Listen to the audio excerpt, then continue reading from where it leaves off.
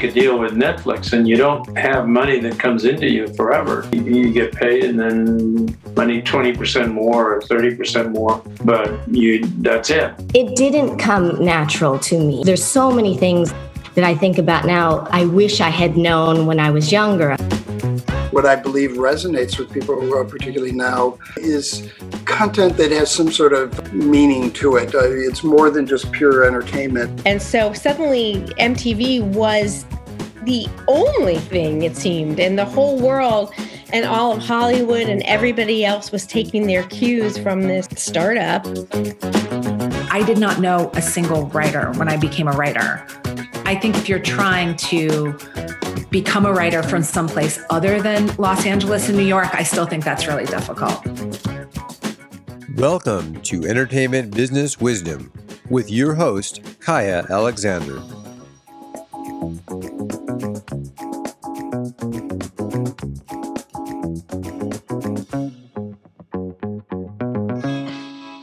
So welcome to the Entertainment Business Wisdom podcast. I'm Kaya Alexander, your host.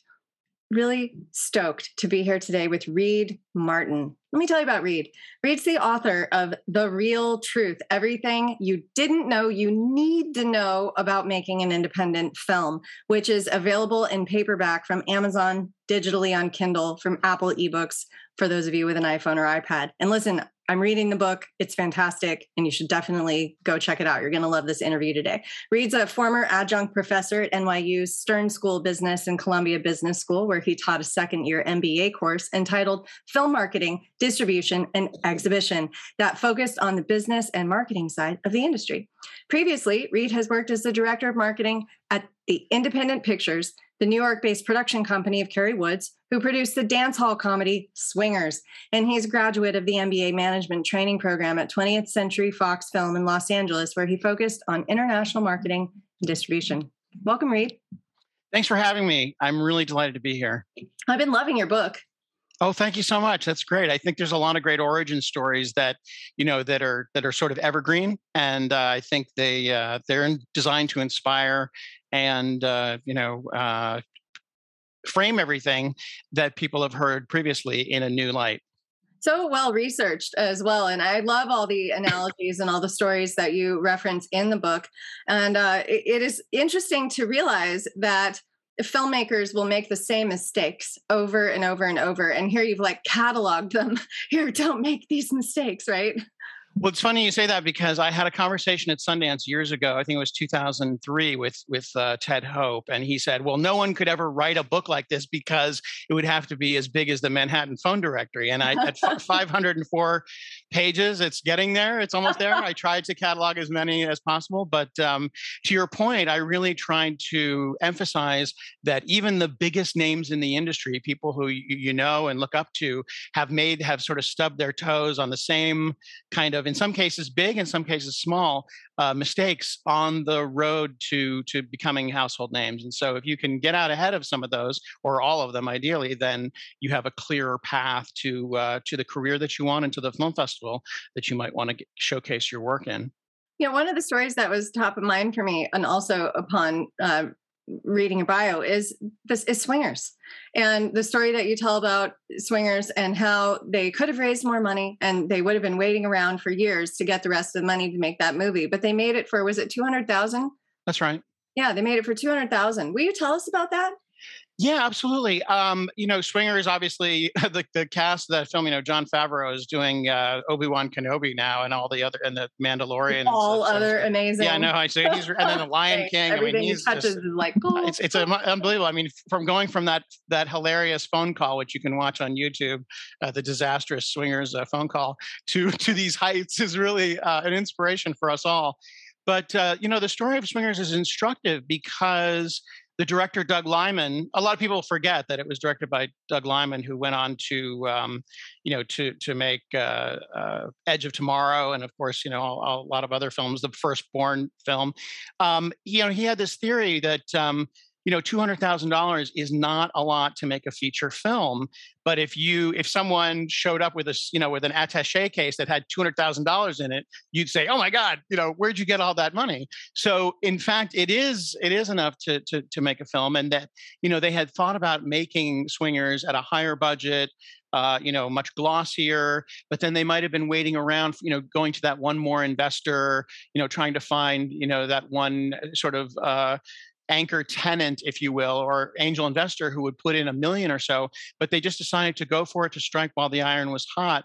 And, it didn't really need to be made for any more than that. And the result is, obviously it launched the careers of so many, of Vince Vaughn and Jon Favreau and so many others. So. And they were so creative because they ran out of money for the lighting kit, right? So they just went and got those high watt bulbs, ordinary lights. We're just going to make this movie. Let's do it.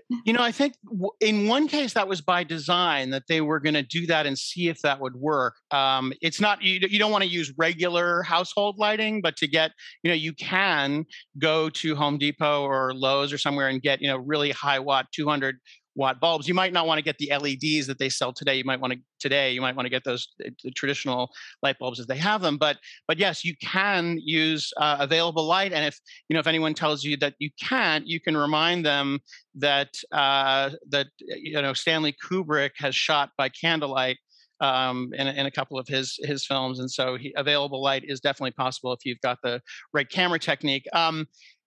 One of the other things that's really interesting about, which we can circle back on, is that Doug Liman also created a business plan. And that's also a question that a lot of folks have. And so that's one of the things that The Real Truth covers. I tried to cover for the lay filmmaker and also for the film student, what are these sort of blind spots that might not have been covered because they're either too general, or there's an assumption that everybody knows about them, or maybe people think, well, you don't really need a business plan. Somebody might ask for one, but sort of all the areas that I cover include, music rights, music clearances for logos and other things, and then also contracts and from everything from the first day of filming and pre-production into exhibition and selling the film at a festival.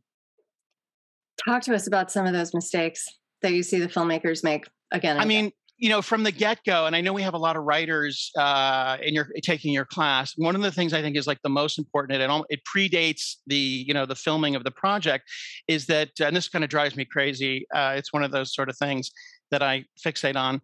People think that they don't need to register their screenplays with the Library of Congress. They think they'll save, $30 or $40 by getting a WGA registration, and it's the same thing. They say, what's the difference? What's the big deal? Nothing bad is going to happen. They think nothing bad is going to happen to them, although they may have heard some stories, some ghost stories in Hollywood.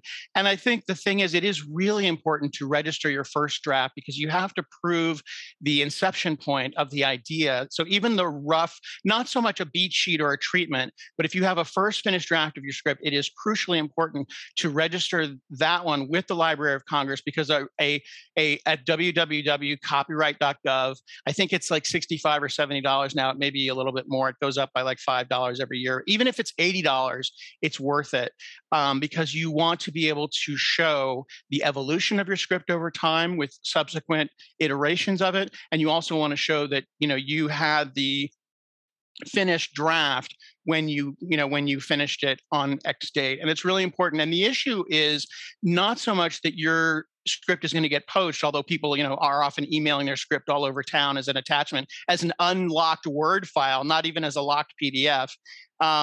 But the other issue is that, if you have a co-writer that comes on, or if you have a director that comes on and they make some changes to the screenplay, they may want a co-writing credit. When something gets into a festival, it's all fun and it's all like, let's put on a play, until there's real money involved. And so once, things are really happening and people are, sort of jousting for credits and things like that, it can be a tricky thing to navigate. And so you want to sort of trust but verify.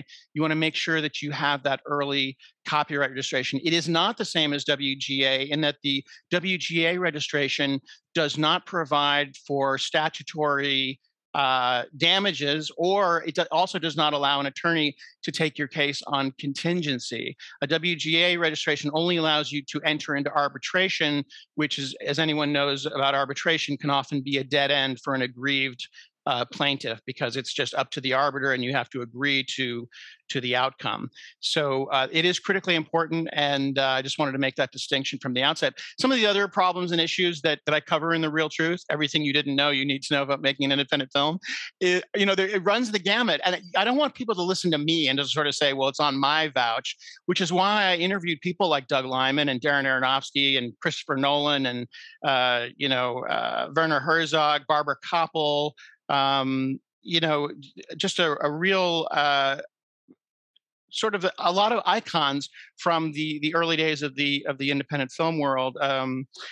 So the thing is, I mentioned something, a problem that people have, and then I have the producer or the director, talk about how it happened to them. And so you're not really listening to what's my opinion. Everything is sort of footnote, not even footnoted. I mean, the stories, the anecdotes that are told by people in the industry who everybody would recognize. So that's really the most important part.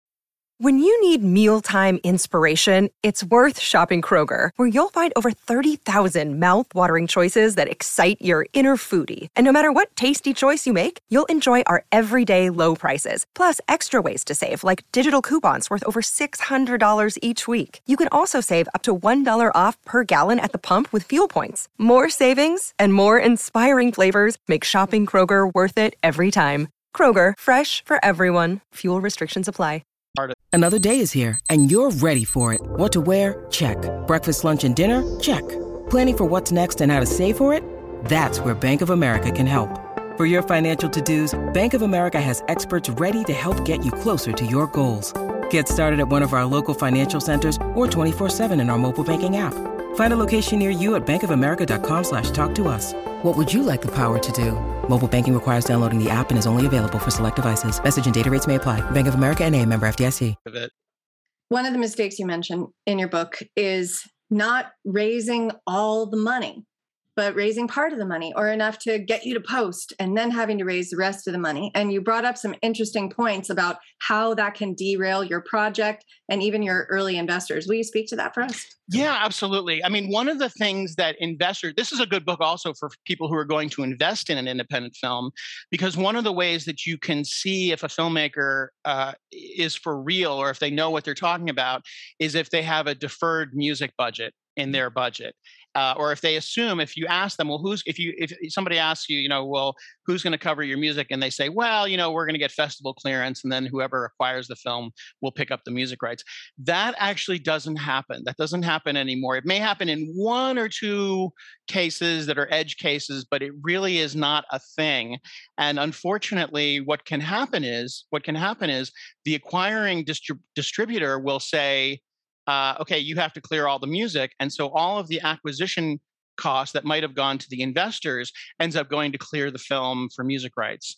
And because, people's eyes are too big for the stomach, rather than finding the next Laura Viers or the next Elliott Smith or, just anyone who you might like to do all the music, or even just a friend who's a musician and giving them a break. People want to include mainstream hits in their film, even in the end title credits. There's the classic anecdote is about somebody who wants to put David Bowie's Heroes in the end title credits, and they will not budge from that, and that's $1 million track to clear. There's no friend discount, as people might think. And so that's the problem. That's one of the things where all the money can get eaten up. Another thing is where people think, well, they eat into their post-production budget because they say, well, we need a crane day, or we need this, or we need that. And so they will eat up their post budget on production just to get the film shot, and then they'll need completion funds, and then essentially they have to give away the rights to the film either piece by piece or in total just to get completion funds to be able to get through post. And so that's another problem where people aren't budgeting appropriately or effectively. I mean, if you have a talky sort of comedy, again, going back to Swingers, that's something that you might be able to pull off. But if you've got something with a lot of locations, or just these days, there can be complications that make the budget go much higher. But a lot of people don't budget for post, or they don't think it's important, or they haven't. Where it really becomes a problem is they haven't tested their digital workflow, so they haven't done like a little short film version. Or I advocate shooting a trailer for your film and just to test your digital workflow. And because they're using some kind of exotic editing program or some strange HD camera or something like that, or even something that's like an 8K. Suppose you got a free 8K camera, knocking it down to 4K can be a problem. Just some kind of exotic, HD workflow. If they haven't done that, you can end up with an extraordinary cost along the way that can cut into either your production budget or your post budget.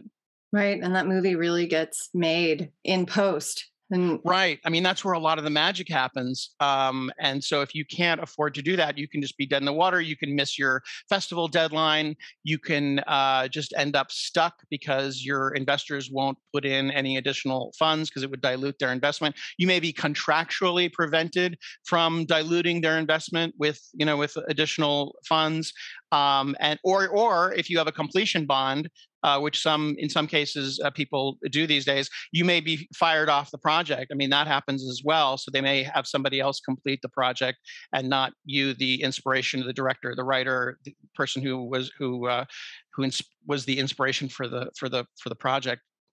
When I was working at Inferno, we financed a movie called The Good Night that most people haven't heard of, starring Gwyneth Paltrow, Penelope Cruz, Danny DeVito, Martin Freeman, Simon Pegg.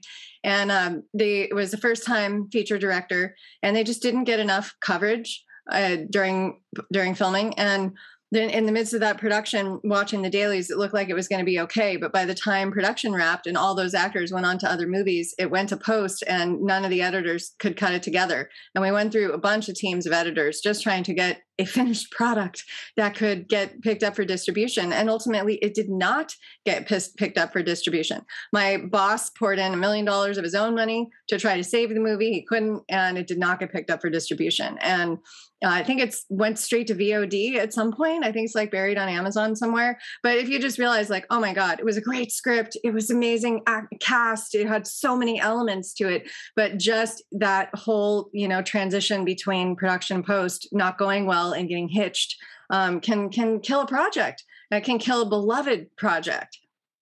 And the thing is, these problems are avoidable. It's not like this is the first time this has happened. And that's what I really tried to set out to do in The Real Truth by talking to people like Kim Pierce or Christine Vachon or these sort of icons of the indie film heyday.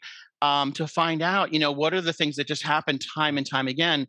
Tom Bernard, the co-president of Sony Classics, just has so many stories about, over and over again, these are same issues that always come up and can derail an acquisition, even after the acquisition is underway. If they sort of uncover some sort of deal breaker, and there are a bunch, there are these sort of landmines on the road to Sundance, if you will, that can break a deal. And so I was thinking off ramps, but you went straight for landmines. It could be landmines, or it actually could be like, I don't know if you've gone up to Deer Valley with those windy, twisty roads.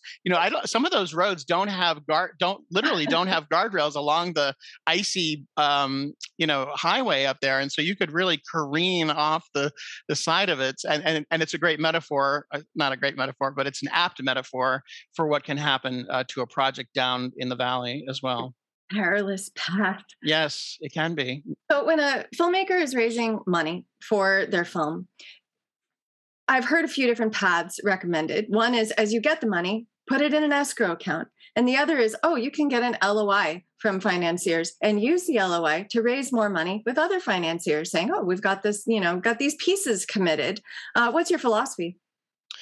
Well, one of the things I want to discuss with that happens to people, and it's interesting, people a lot, in my experience, actually, personally, and I've heard this anecdote a couple of times, filmmakers will sort of pin their dreams on one sort of rich person that they know, one sort of anchor tenant. And a lot of times that person may have commitments or may not be able to just, suddenly cut a check for $100,000 or $1 million. And so this expectation that, well, I know this one person who's going to finance the whole thing out of their ATM card because they may have covenants or, other family obligations that prevent them from doing so. And so it's a mistake to sort of put all your chips, put all your eggs in one basket with that one single person who you think is going to be the hookup.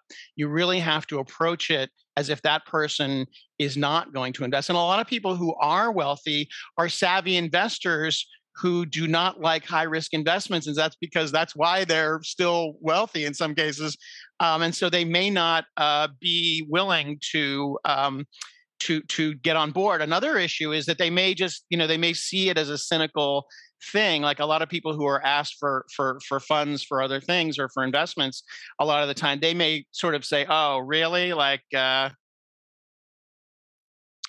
Oh, you too, you're at," like somebody who they thought was sort of a friend and who wasn't going to hit them up, and they may be put off for that reason as well. So that can be a really delicate negotiation in that regard. As far as financing goes, I mean, you can get a letter of intent from an actor who really loves a script, and then from there you can get production funds. Not so much anymore with international pre-sales. That is another thing where people have a sort of a misdated or have a misidentified idea of how these things happen. It used to be that you could take a letter of commitment from an actor and then use their fame and recognition overseas to get to cobble together the film's production funds overseas from international festivals. That's not so much of a thing anymore. To your question, you can get investment from organizations and from if there's a public organization or a 501c3 that may have your film could actually serve as as a good sort of calling card for that particular issue, whether it's cancer or maybe in the case of CODA recently, with sign language and with certain populations that would obviously, benefit from more people learning about an issue. That's one avenue or one path to get production funds. Probably more so for documentary than for feature films, but it can be. Right. I was thinking of that, like with fiscal sponsors who will get behind a lot of documentaries in the social impact space.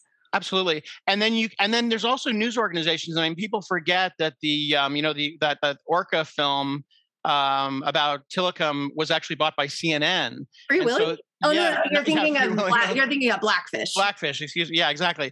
Blackfish. And so people don't realize that there are other avenues, maybe a news outlet or Discovery Channel. In some cases, that's with documentary, but there can be in certain instances, a narrative feature that can get funds from outside of the box, funding sources that are outside the box, rather. Another thing, I mean, creating a GoFundMe page or an Indiegogo page. The challenge with those is that you almost need a financing effort to finance the financing effort. And this is one of the things I talk about in The Real Truth. The issue is that it actually costs money. You have to pay your rent, obviously. You have to pay your expenses and your health insurance while you're doing the fundraising. And so you almost have to do an initial seed round of financing so that you can then have the time to go out and shake the trees and have a coffee with people and tell them about the project and pitch and do all these things and maybe fly to the opposite coast to meet with investors or with actors or to go attend an international film festival. And that's really important because what can happen is people can be sort of chasing the sun, if you will, chasing the sundown because they're basically they have money coming in to finance the film, but then they're burning through it. They're burning through it, unfortunately, as a result of having to finance their financing effort. So that's one thing to kind of split those two things and strategically say, I'm going to have to cover these costs, including your rent. I mean, that's a real cost. You might have one room in your apartment that's a production office or one room in your house that's your production office, but you have to include these costs in your own calculation of what it's going to take. And then also, I would recommend that you double it because it always takes a lot longer to raise the funds than people realize. They think, oh, it's just going to happen, snap, snap, snap. and it just doesn't. It's not instant coffee, and it can take a really long time to raise production funds. Yeah, having that contingency on the budget is really important, and you have to live. And it is a full-time job finding financing often in the indie space. So you have to allow for that. And it's tough. I mean, the barrier to entry is really high for a lot of indie filmmakers who'd love to be making movies and just find it's so cost prohibitive. That's right. I mean, even with the new cameras, I mean, even if you are, shooting something on an iPhone, so, 4K on an iPhone 13 or an iPhone 12, there are some unavoidable costs. So while the costs of production have gone down, in many cases, there are just unavoidable costs like post-production or just some, unforeseen costs that you might run into, and you do need that contingency to be able to not be just, if you're cutting everything so razor close. And I have three budgets. I have three budgets in the back of The Real Truth for 100,000, for 1 million, and for 5 million, which actually used to be kind of the break points going forward. I mean, these days there are films that that are made, independently financed films that are made for 5 million, 10 million, 20 million. So that's not unheard of either, especially when you add cast. But you do have to have a contingency for that's more than just a rainy day, so you can get through production and get through post. Yeah, absolutely. Thinking that thoughtfully is really important from the beginning, so that you don't get caught midway going, oh my God, what do we do? What do we do now? I have a marketing background, digital marketing for decade as a CMO and other positions. I always joke that anybody who says, well, I can make my movie on my iPhone for $4,000. I'm like, great. Well, make sure you have your $100,000 marketing budget on top of that $4,000. Right. Who's going to hear about your movie? Like, that is the most important, and for what I see often overlooked column in your budget. It's like, you've got to have some marketing budget, or else nobody's going to hear what you've done. And that's hard, because you're going to go into festivals and you can't make the mistake of thinking, oh, well, the festival's going to promote my movie for me, because they don't. That's a great point, Kaya. And the other thing is not only just a marketing budget. You can't just get your film publicized by stapling, lost dog flyers all around Park City. You need much more than that. And these days, it's got to be much more sophisticated. I mean, you have to wear many hats, and one of them is a digital marketer, whether that's telling the story of your film on Facebook or TikTok or other platforms, keeping a diary maybe on TikTok of your production. I mean, you have to start the ball rolling for the marketing really, really, really early. And one of the things also, you have to have distribution costs. You may need to be able to produce a 35 millimeter print for whatever reason. That's $100,000 right there. You may have to have some digital formats to be able to submit to certain festivals. They may want a range of formats, and that can be a huge cost that people haven't allocated for. But the marketing cost is really critical, because a lot of distributors, if they can't see how to market it, they won't acquire it. They want to know that the director has an idea, the producer has an idea for what the poster should look like. What is your one sheet going to be? Can you enunciate what this film is about in a single image? Have you had on-set photography so you can create that image? You may not be able to get your cast back together to sort of mock up a photo, or just to use headshots for what they call the 3 floating heads or the 5 floating heads. That's not a compelling one sheet or movie poster. You have to have compelling on-set photography. So you have to hire a professional photographer. You don't want to have just your cousin or a friend of a friend doing it. And you have to have them for more than one day, so you can be able to capture that image that's going to tell the story. A lot of people have cut the cord. They don't watch movie trailers anymore because they're not watching TV. Obviously, a lot of people aren't going to the movies these days to watch movie trailers. And so still photography and posters have a much bigger impact and importance today than they even used to in the last 10 or 15 years. So that's an absolutely critical point. And also, you may want to go on the road. I mean, you may have to create a critical mass for your film. Say you have a film that would appeal to people, to the families of enlisted service personnel. You may want to have screenings, around the country at military bases, or in bookstores, or in some other category where you're traveling state to state. That can cost, $500 to fly to a different state. You have to stay the night, obviously hotel costs. You may need to rent a projector or even buy an Epson, really powerful 4K projector. So that's another cost. I mean, all of these things to create a critical mass, and you have to do the marketing as well. It's not enough to say, okay, I'm going to leave it in the hands of the acquiring studios marketing department, because they also may come up with something that doesn't actually position your film correctly, that doesn't position the story or position the nuance or the subtlety that you want to get across. And they may just be going for some sort of commercial approach that is even anathema or offensive to the actors who are in the film and to the production team. Oh, I've heard so many stories about that happening. Right, exactly. So you want to make sure that you've got compelling range or spectrum of possible marketing approaches. And that's a really important thing.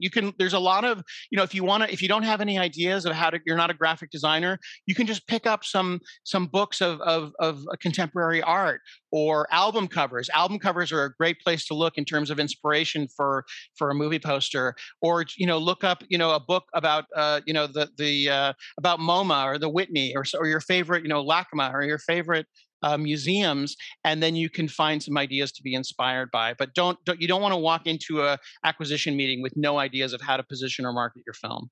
I have a fun case study for you, actually. Before we jumped on today, we were talking about my friend Mike Medavoy. And the reason I ended up meeting him and circling with him was because of some digital marketing that I did for a group of filmmakers in the docu space. And it was so funny because it started with Dr. Pedram Shojai, who had doctor money, and he went and made a movie called Vitality. And Vitality was a movie he made for $100,000. He'd never made a movie before. And all he wanted was to end the redundancy in his practice of telling people over and over, eat your vegetables, get good sleep, get exercise. So he made a movie about it.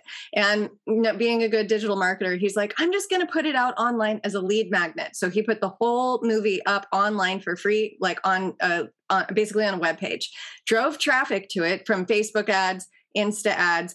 And in like a 2-week window of launch, he had like 100,000 people opt in to watch his movie. And all of a sudden he has 100,000 eyeballs on his movie, and he monetized it on the back end because he had things to sell them, like supplements and courses and things like that. And off his $100,000 document, it was a documentary. That one was a film, a feature. He then does 7 figures on the back end. And who hears about it? Netflix. Netflix calls him and says, hey, we want to acquire your movie. Let us distribute it for a year. So he has gone on to have a really huge movie career now because he understands how to market just via digital marketing by running ads and identifying who's the audience for this movie. And you talk about that in your book, thinking about who's the audience for my movie, who's going to want to see this? How can I talk to them early so that they can opt in and say, yeah, I definitely want to see this movie, even as you're getting ready to even make the movie, thinking about that.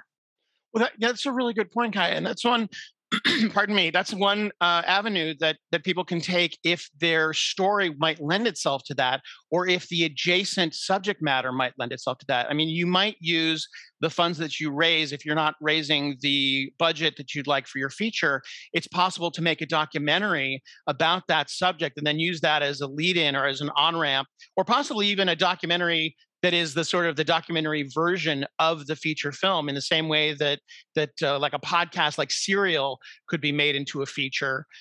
So that's another way, that's another path. And then you're also using the documentary as sort of a calling card or a proof of concept to show people, this is what we're going for. This is why it's an important topic. It has this built-in audience who are stakeholders, who are, who find this topic, absolutely, very critical. These are audiences that we can reach because of organizations that we can either partner with or reach out to. Absolutely. So we have sort of a built-in audience. And also, in some cases, it may not even be for a theatrical distribution, but if there's something where people want a keepsake from the film, or they might buy it as a gift for someone in their family who is affected by, say, a certain health issue, or who is, has a certain beloved topic that is near and dear to their hearts. You could generate, sales that way, either online, through rental or through purchase on iTunes or, on Amazon Amazon Video as well, or, historically, in some cases, from a merch table, if you want to go really DIY, from a merch table selling DVDs. I mean, DVD and physical spinning media is not the market for it is not what it once was, but that is still an avenue for people who want to own a copy of your film or to give it to somebody as a gift or a present. Yeah, absolutely. And we were seeing that happening with the sales pages that we put at the end of these free screenings, where people were buying the movie that they just watched on DVD. There's still a whole portion of America and Americans who have DVD players. They're still watching DVDs. They want to own and possess the physical version, which is, we were stunned as marketers. We're like, there's no way anyone's going to buy DVDs. But when we gave them that option, it was like, hey, look, here's this revenue stream that exists that we were really surprised was still active. Right. That's awesome. Yeah. And there are companies that can handle the fulfillment. You don't have to do it all yourself. There are companies that you can partner with that I discuss also in The Real Truth that can handle all of the ordering and the fulfillment. And you don't have to post it all on Amazon yourself and have, and be a personal seller, a mom and pop salesperson, or selling it through eBay. There are fulfillment houses that will handle the printing and the packaging, the pick, pack, and ship, if you will, of your film. So that's something that can also streamline that process. Yeah, absolutely. So here's a question that I'm sure you get asked a lot as an expert in the indie film space. And I know it's on the minds of all of my audience who are listening right now, which is, where do you find the money? Where do you find it, Reed, in the indie film space? That's the thing. It's tough because when there's a recession, like people are, the news is hinting at maybe on the horizon right now, people are tightening their belts. They're uncertain. They don't want to part with their funds because, they're not sure of where things are going to go or whether they might need access to those funds. And then when the market is roaring, as it was, fairly recently, they want to have all their money in the market because the returns are so great or the percentage returns are so high. And so they don't want to part with any of their capital because, they could, rather than having they're making money on their money. Right, exactly. Rather than just assuming a loss, which they have to, if someone's a qualified investor, they have to essentially sign that, yes, they're able to lose this investment in its entirety. So that can be difficult as well. What I found personally is it's sort of always it's never the people you expect. It's always the people who are, the humble people that those family members or the friends that you have. Those are the people that are going to actually give you the shirt off their back. It's kind of surprising, but it's not. It's very rarely that one person who is sort of, not to be crass, but, somebody who's of means, or who's that one rich person that, who's going to swoop in and make everything happen. It is sometimes people who just have a personal stake in you. I think one of the things you can do for that seed financing is to be selling yourself. And as entrepreneurs, as screenwriters and directors and producers, all of the people listening here and all the people who take your class, they really are entrepreneurs. And the product that they're selling is not necessarily their script or their movie or their dreams. It's really themselves. They're selling themselves. And what they have to get people to be convinced of is that they are worth betting on. So in a lot of ways, what you're sort of selling, or the sizzle, if you will, is not so much a trailer that you might make, which is important. It's really important to be able to show your vision and to have, to show people that you can make a short film that has a narrative structure and that's compelling and that the story can be told, that it's not a jumble, but also that people should believe in you. That's one of the things that people forget about, that they themselves are worth betting on. And so you don't want to show up to a meeting with an investor, you've just woken up out of bed and you haven't shaved and you're just sort of a ragamuffin and, or because, that's the sort of the uniform of the artist. Yes. Okay. To some degree, but you may have to, in some cases, you may have to put on a jacket, or you may have to meet somebody in a fancy restaurant, or you may have to show that, that you have your act together and that you can enunciate the vision of your project and why you yourself are worth betting on in a concise, clear, and crisp way. This is a space that I'm really interested in because it's the crossover between Hollywood and Silicon Valley. Because we've been borrowing best practices from Silicon Valley for a little while now, which includes pitch deck, sales materials for these types of projects. And also it's pitching. It's how you are delivering What? Tell the story. Tell us the story. And who are you in the midst of that? And of course, in Silicon Valley, when you invest in a company, you know that those founders are inevitably going to have to pivot, right? If they're possibly going to take the company a different direction. So you are investing in those leaders of that company. And for the film, you're hoping that the script is, together, that you're like, okay, great. We know this vision. We know the road ahead. But one of the things that's even higher level that I talk about a lot in the entertainment business school is branding. And that's what you're touching on here, because if they're investing in you for who you are, for your vision, they're also investing in you as a brand. You mentioned Jon Favreau earlier. The guy, his name, he's a brand, right? And they all are. The big ones all are. Spielberg and Issa Rae and Shonda Rhimes. They're absolutely epic visionary storytellers, and you have a deep felt sense of who they are as it comes through each of the movies and television shows that they are making. Well, that's a really important aspect of this effort that people overlook. I mean, not to sort of obviously is in the news a lot recently, but in terms of some of the other directors and producers that I focus on, one of the ones that I think is the most important and the most instructive is Eva Kolodner, who produced Boys Don't Cry, and Kim Pierce, the director, and who are interviewed extensively in The Real Truth, and their experience is used as a case study, sort of woven throughout several chapters. Yeah, and went on to win an Oscar and everything. I mean, absolutely. And the thing is, they cover a lot of the things that you just talked about, and sort of knowing when is the time to either perhaps make a short film version that can then go on, which Boys Don't Cry originally was a short that was accepted to a festival. I mean, there are many examples actually of short films that then went on to become feature films. Napoleon Dynamite is one example that comes to mind. I think 500 Days of Summer is another one. What can happen is if you have a festival screening of a short, you may have a producer or a financier come up and say, "Do you have these characters are compelling? Do you have a feature script version of this? Or how soon would it take you to create one? I mean, you want to have one under your arm, obviously, or in a trunk somewhere. But that's another route that can be fruitful for people. But again, to the point about the marketing, it really is important to know about film financing. It's important to know about the marketing effort. It's important to know about post. And those are all, in the 15 chapters that I cover. Also digital distribution. I mean, that's the one thing for independent filmmakers today that we haven't talked about exhibition yet, or distribution. I mean, there are fewer people going to theaters these days. I mean, maybe Top Gun is, Maverick is going to bring people back to theaters, or it may just be sort of a one-off of nostalgia that people are indulging in, but it's not sort of the heyday that it used to be, where you had people going to the Laemmle Sunset 5 or the Angelica Theater in New York, for every weekend to see what's on offer.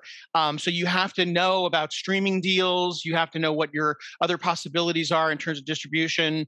All the different, whether it's Mobi or Hulu or all the sort of the range of other streamers that are available. Maybe even streamers that might specifically be interested in particular topics. You should know what the constellation of films that a certain distributor or streamer has put out. You want to be able to create a range of comparables, which is the performance, which is like the budget versus performance for a certain films that are similar in genre or similar in topic or similar in their emphasis to the film that you're making, so that you can say, films in this genre or films covering this topic have been successful in the past, and here's a range. You also want to include in your projections, everybody sort of focuses on the outlier, the big, huge, and then they say, well, if we can just make 10% of what this, huge monster outlier made, we'll be set. In many cases, you want to include what a possible disappointment or a wipeout is, because that'll show investors that you have a realistic, sober vision of what the range of possibilities are, and that you're not all sort of Pollyannish and pie in the sky as to what the outcome of your film might be. And then another thing that I emphasize in The Real Truth is just sort of these misperceptions that people have from watching old episodes of Entourage, or even going back to Robert Altman's The Player. In many cases, there is no, for screening, for streamers, the acquisition cost, they say the deal is the deal. The acquisition price that is paid by a streaming service, that's it. There are no residuals. And so there is no follow-up revenue stream. You might get a little bit more upfront, but that's it. That's right. There may be a premium based on whether it's Netflix or Amazon or some other acquirer, but there are no sort of regular checks coming in for residuals to make your investors whole. And so you can't go to your investors who may be sophisticated or who certainly can Google such things, or they may just know themselves. And you can't say, oh well, we're going to make the money back in other venues. Or we're going to make the money back in separate, whether it's airline, in-flight distribution or DVD or all these other ancillary waterfall venues, which are no longer either viable or they're just not possible because you've sold worldwide rights to a particular acquisition studio. Do you have any intel into the market percentages right now as to how much of what is getting bought is acquisition from the indie space versus original content, especially with some of these big streamers?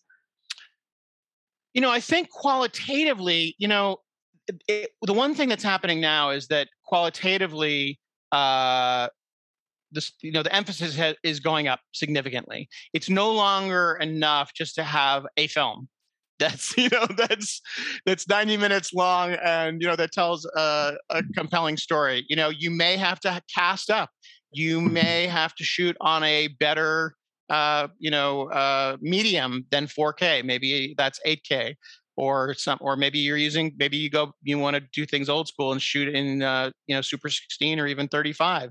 So you can't count that out.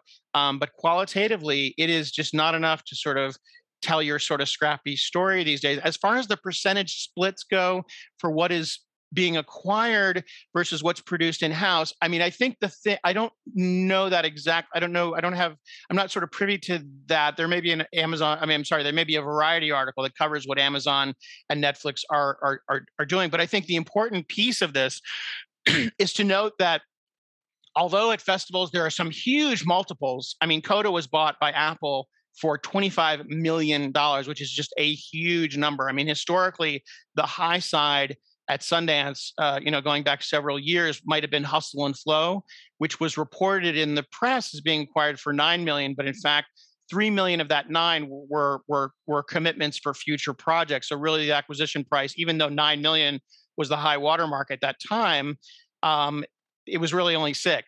And so, so there are these huge multiples that are launching 1,000 ships. And so in some ways it's the best of times because, you can sell an independent film for a huge number.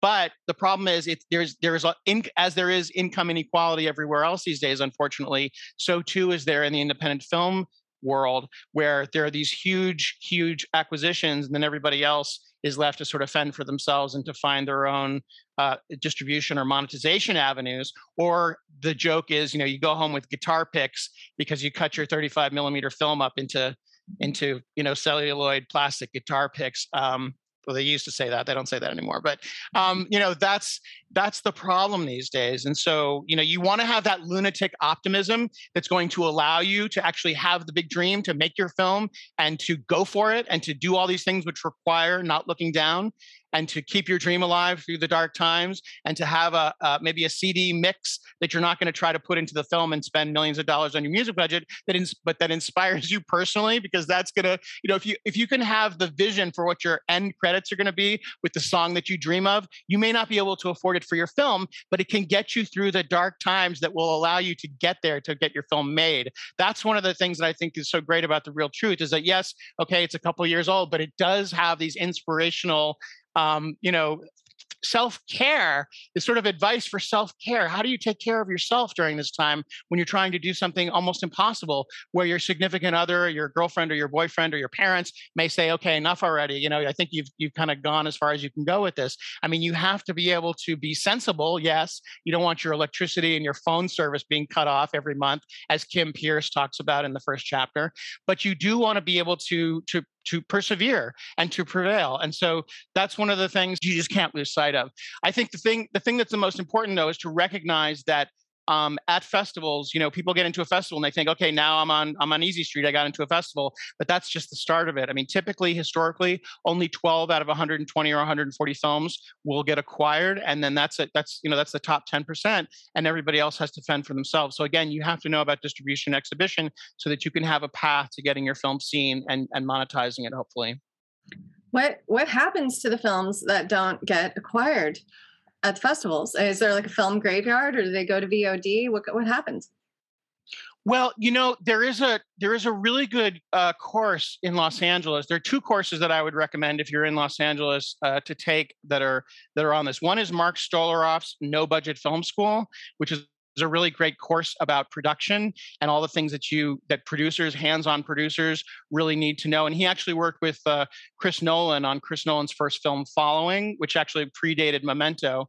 And then there's also a producer advisor for folks who have finished their films in LA, Peter Broderick, who's a well-known consultant, and he has some good advice. He has a course as well, and he has some advice on how you can navigate the sort of the post-festival routes to exhibition monetization.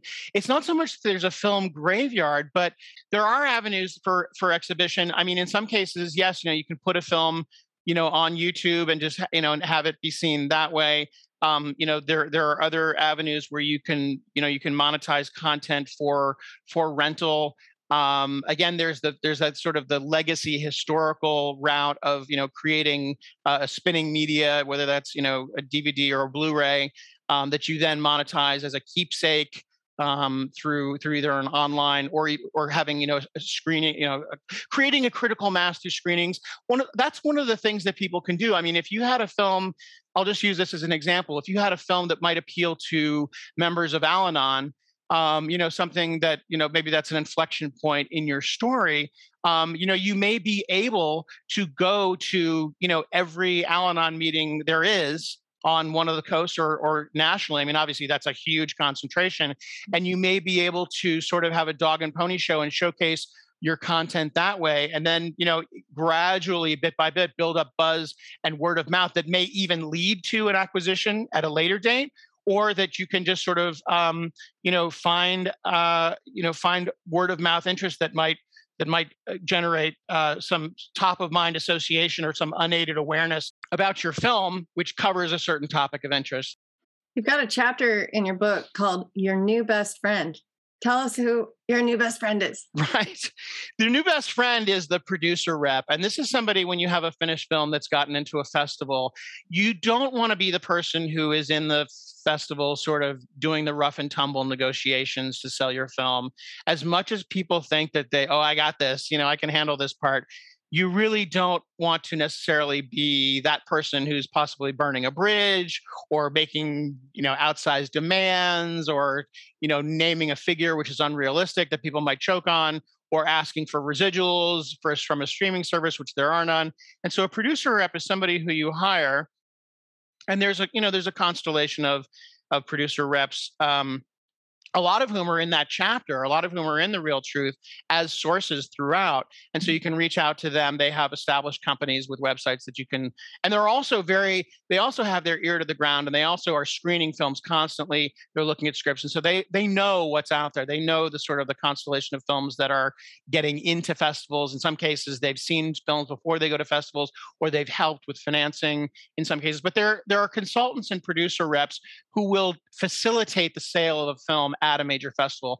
And it sort of puts you in a different category if you have a rep.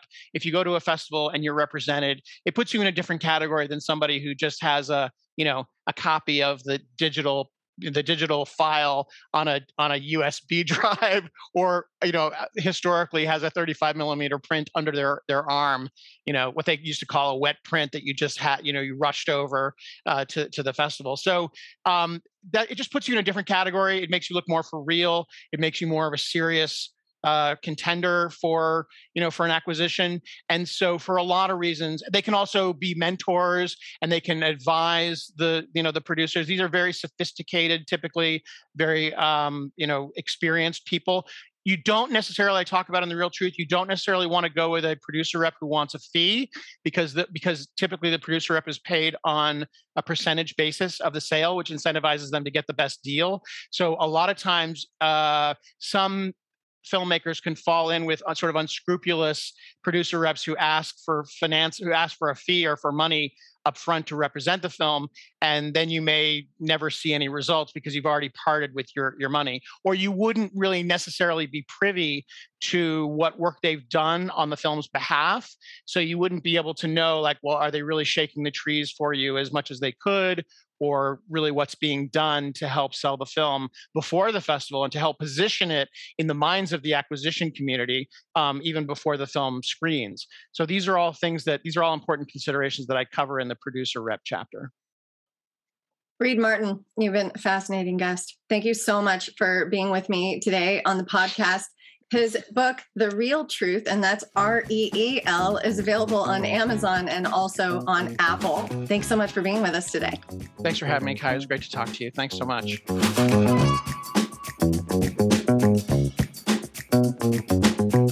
Thank you for tuning into this episode of Entertainment Business Wisdom. We invite you to subscribe so you never miss an episode. Please like, review, and share it with your friends and colleagues. Kaya Alexander can be reached on Twitter for your questions or comments at ThisIsKaya. Get entertainment business career training, as well as a free special report, How to Pitch Anything in 1 Minute, at www.entertainmentbusinessleague.com. Thank you.